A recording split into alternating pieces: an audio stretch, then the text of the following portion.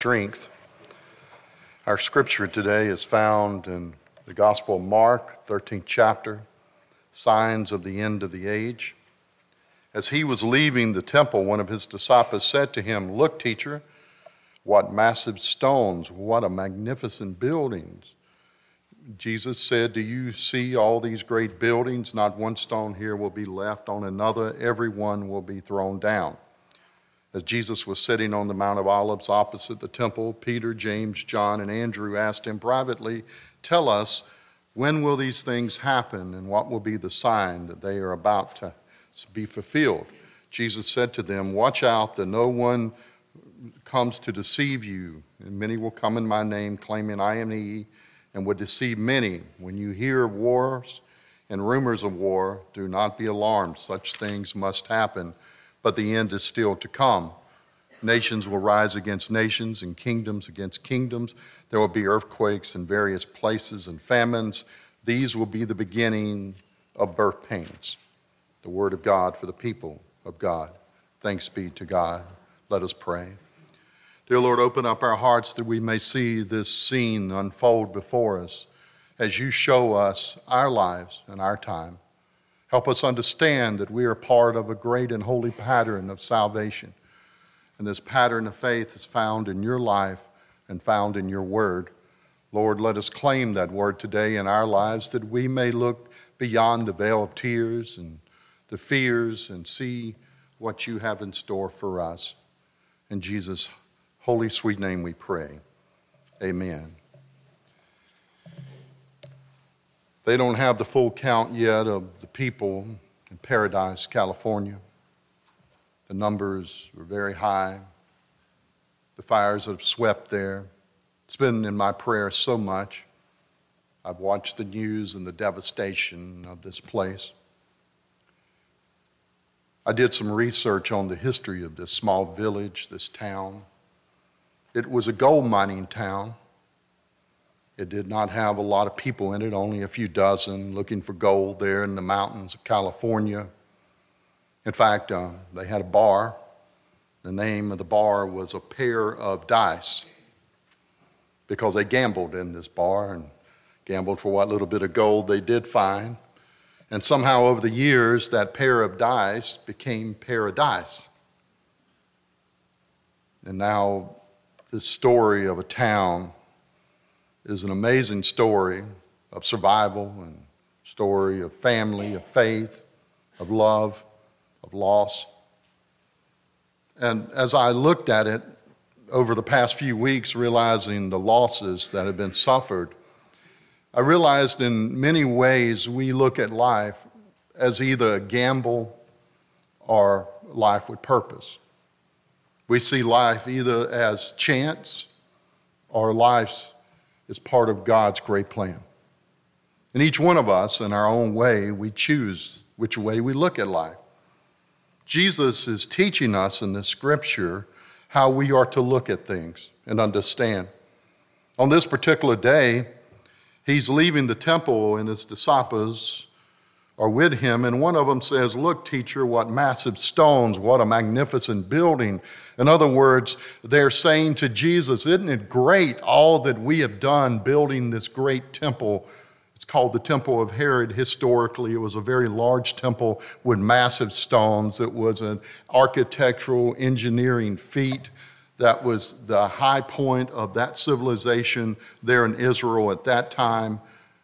And here Jesus is looking at the stones along with the disciples, and he asked them this question: Do you see? Do you see all these great buildings? He's trying to help them to look beyond what they see to what God would have them see. Do you see what I see? I love that in Christmas. I love the carols. Do you what? Hear what I hear. God's constantly calling us to look beyond where we think we are to where we really are. And with that, God has given us a purpose. And that purpose is God's will. Here, Jesus is helping them to see that purpose when he says, do you see the stones? And the disciples are looking. And then he says this purpose to them, not one stone here will be left on another. Every one will be thrown down. You could imagine the shock and surprise because they're seeing what's before their eyes. But he's showing them something that's in their heart if they but open up their heart and look beyond what they think they see. One lady was escaping the fire there in Paradise, and she was on the highway.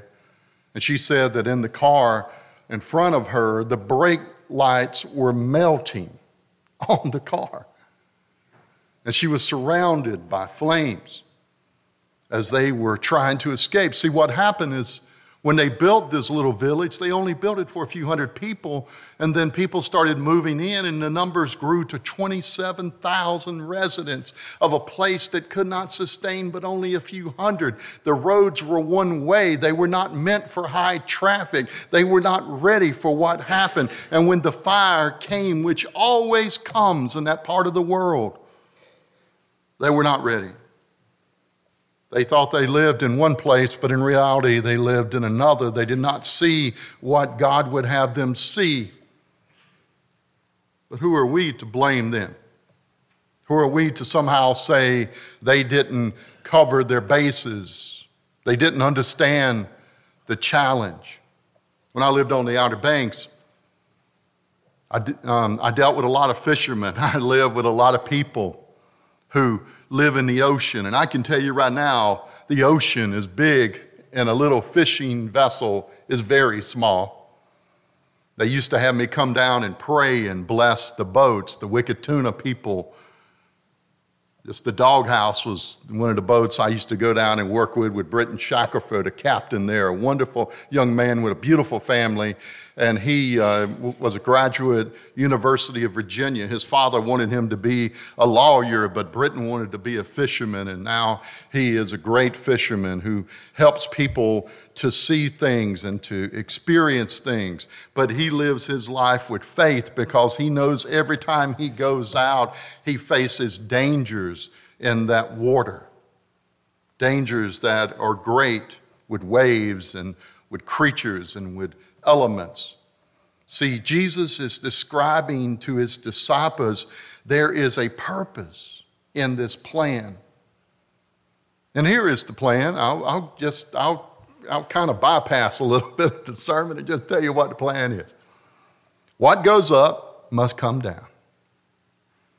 If you build it, it'll fall. No matter what it is. No matter if it be a life, if it be a structure, if it be a plan, if it be an ego, if it be vanity, no matter what it is, if it be wealth, no matter what it is, whatever you build up, it will fall. But through Christ you shall rise again. And that is the plan of Christ. The plan of Christ is not the falling. The plan of Christ is the rising. See, his plan has purpose. He wants us to see beyond. He's saying to the disciples, you think this is worship? You're going to be worshiping within yourself, me. You are becoming the temple, the place where God dwells. See, you see all these great buildings. Not one here will be left upon another. Everyone will be thrown down. But as they're thrown down, I will be there to lift you up. Another interview with another lady escaping from Paradise said everything was gone. Everything was gone. Every picture, every photograph, every wedding album, all the memories of the children, everything was gone. And I think about how life can be. These people now are having to live in places that they're not used to and having to deal with loss at a level that is so great, and the world continues to live each and every day looking at that as an exception instead of the rule. How soon are we going to realize this is a troubled old world? Troubles happen each and every day. The devil's always on duty. Every day, no matter how we think things are good, there's elements working. And so what happens is the disciples now are confused because they think that this is the culmination of faith, the great temple. And now Jesus is saying the temple is going to be thrown down. And so they are sitting on the Mount of Olives opposite the temple. And you have the four there. You have Peter, James, and John, the inner core, and Andrew, who's the arm of Jesus, the one that reaches out. They asked him privately, tell us, when will these things happen? And what will be the sign that they are about to be fulfilled? In other words, the disciples are wanting some insider information. They're wanting to know when this is going to take place. I can tell you when it's going to take place. It's going to take place now. Today, it's happening. Some say, well, it's not happening. We don't see things happening. You can't see what I see. You can't hear what I hear. I hear a world that instead of getting better, it's getting worse. Do you know we have just lived through the biggest information revolution in the history of our species? We now have instant access to data and knowledge that was never afforded before to the masses. We're able to travel great distances and see great things. We're able to build. We should be a world that is in the pinnacle of good, yet we can't even go to town without somebody trying to steal our car. We can't even leave our house without somebody trying to break in. We can't even go to school without having fear of somebody not being right and doing something that is wrong. See, Jesus is describing that we live in such a place as this. Now, what happened in our culture, what we did is we tried to build enclaves of safety, and we started building these gated communities and all these places that are supposed to be safe. But the truth is we cannot escape it. We cannot run from the truth that is the world we live in. This is a messed up, troubled world. But what's Jesus saying to them? He's saying that this is what you need to look for. And he says, first, the first thing you need to realize is with that purpose that God has for you and with the plan that he is building, he wants you to look for peace. And he warns us. He says, watch out that no one deceives you. In other words, there's a lot of people out there trying to sell stuff that's not real. They're trying to make out like something is happening that is not happening. They're trying to make you believe something is occurring that is not occurring. We are living in one of the most deceptive of times. There's so much information, yet there's so little wisdom. And how do we discern that wisdom? How do we understand this time we live in? You can know the encyclopedia from A to Z. You can know from aardvark all the way to whatever the last word is in Z. It doesn't mean you understand. To understand life is to know more than knowledge. I have a lot of knowledge. It's amazing how much knowledge I got. The older I get, the more knowledge I get. I'm starting to think that I was halfway smart. I used to think I was not, but it's like knowledge is exploding. I watched, Jeopardy. I know the answers. I'm peeling off answers even before he can finish reading the question. Children are amazed. People say, how do you know all that? I don't know how I know all that. Maybe watching that TV just got in my head and maybe it's still there. Maybe me sleeping on a book. Have you ever done that? Slept on a book before a test? I have. I take every option. It's amazing. That book will just seep right into your brain. So before you take your next big test, take that big book and put it under your pillow. Then when you make an A, you can thank the preacher for giving you an inside trick.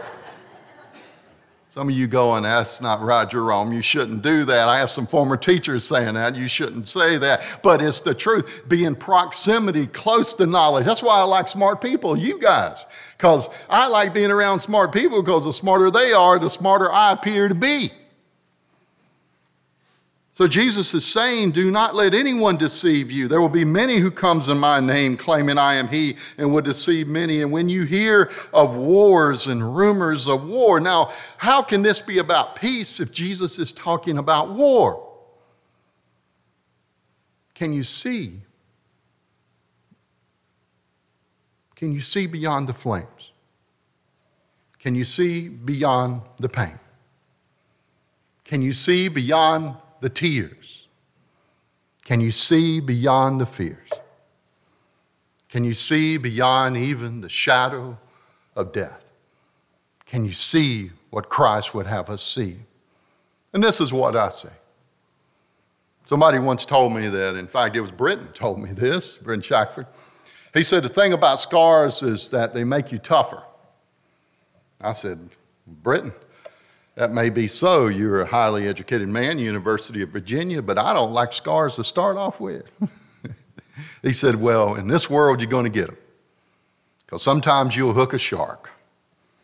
There was this guy the other day. He was out fishing. He hooked a great white. He fought it a little while till he realized it was bigger than his boat, so he decided he would let it go. That's the case where you give the shark the boat and you get away. See, we have sharks out in this world. We have troubles. We have tribulations. We have wars. We have rumors of war. We have earthquakes. We have fires. We have devastation. We have super volcanoes under Yosemite. I'm very troubled about that. These scientists, they scaring me. Every time I watch one of their reports or read one of their reports, they telling me there's super volcanoes and there's asteroids. I think, is it an asteroid still in space? And there's a science to that. We have a science teacher. I know we got all kinds of teachers here. When it enters Earth's atmosphere, it's called something else. Just asteroid or, I have no idea. Y'all got to look that up. See, the fact is, we got all kinds of dangers facing us. But we're not defined by our dangers. We're not defined by these things. History may be defined by wars and it may be measured by this, but our lives are not measured by that. Think about your life. It's not the bad that you get measured by. It's the good you get measured by. It's the day you graduate and walk across the stage. It's the day that you are married and you enter into a holy covenant. It's the day that you enter into a fellowship with the Lord your God and you believe in Jesus. Our lives are not defined by the bad. If I were defined by the bad, I would be the saddest of people because I've had a lot of things happen that I do not understand. I've had a lot of troubles that I cannot understand. But what I do understand is no matter what is happening, I shall rise again. What is happening, I can look beyond it. Because I can build a better house. And I can build a better life. I can have more love. I can grow. See, Jesus is saying many are going to come and they're going to claim that they are him, but I am the only one, he says. And when you hear of these wars and rumors of war, such things must happen. I know we don't want to hear that. I know we don't want to hear how troubled it is and there's nothing we can do about it, but there is something we can do beyond it.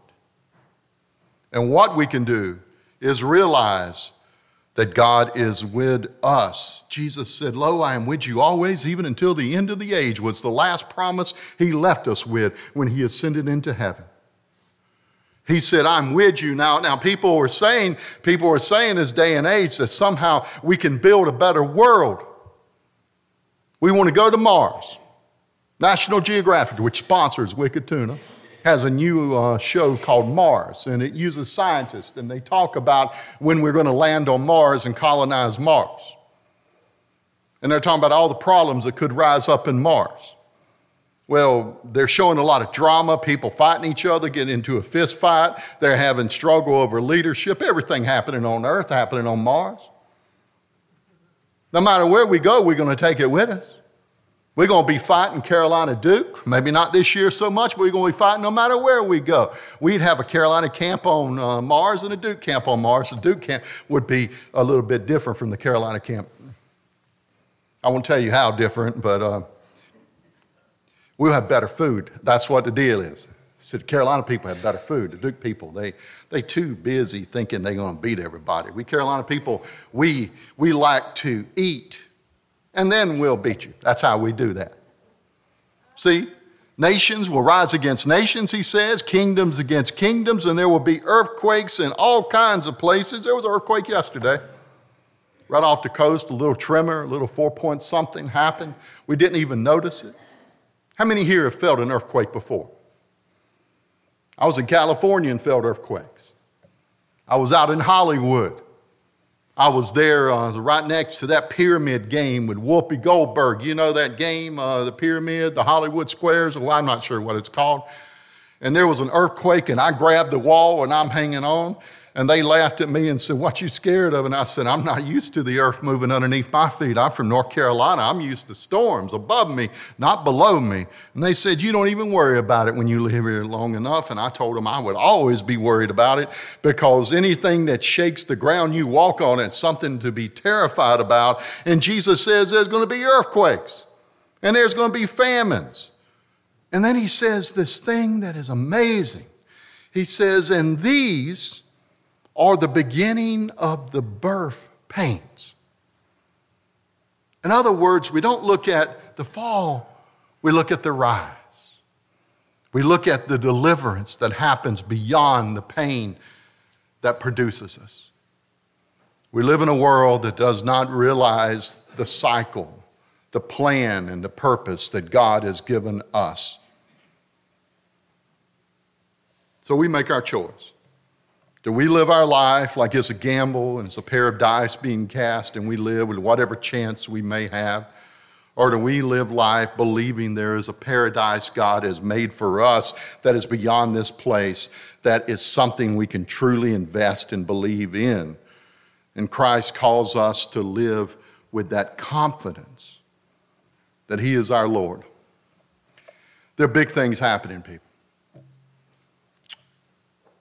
Thanksgiving now has dwindled down to the least of holidays. Financially, economically, even in commercials, we're going straight from Halloween to Christmas.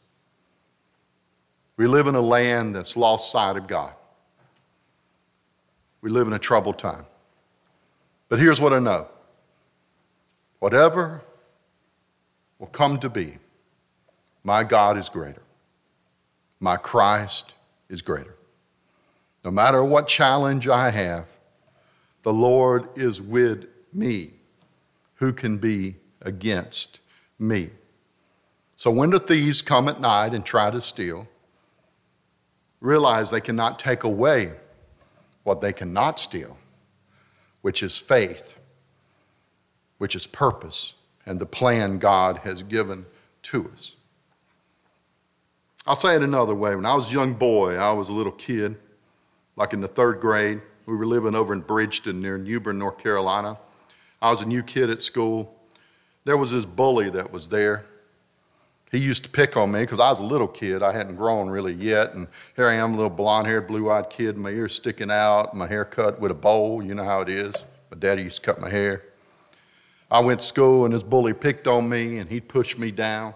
Every day he'd push me down. And I'd go home and tell Dad and hope that he'd show up and make him stop. And my dad kept saying, "You got to handle it, Jerome. You got to handle it. This is your challenge. You can do it." I said, "But Dad, it's not right." And Mom said, "You got to go out there, Calvin. You got to stop that bully from hurting that boy." And he never really hurt me. He never really punched me, but he kept pushing me down. And my dad said, "No, he's got to face it. His challenge. He's got to do it." And I'm sitting there going, "I don't want to do it. He's bigger than I am." And then the day came that he pushed me down one too many times. And I got up. You seen that movie, Christmas Story? You remember when, what's his name? It's Ralphie. You remember when Ralphie catches mad and, oh, Lord have mercy. Well, he uses real bad language and got to put his soap in his mouth, and that's what he deserved. But I didn't use bad language, but I got back up and I pushed him and he pushed me and we commenced the fighting. And next thing I know, I got expelled. First time I'd ever been in trouble in my whole life, really.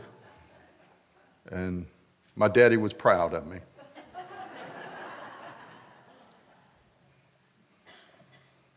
Have you fought yet the faith fight that's at hand? When people would challenge you and push down what you believe and what you hope for?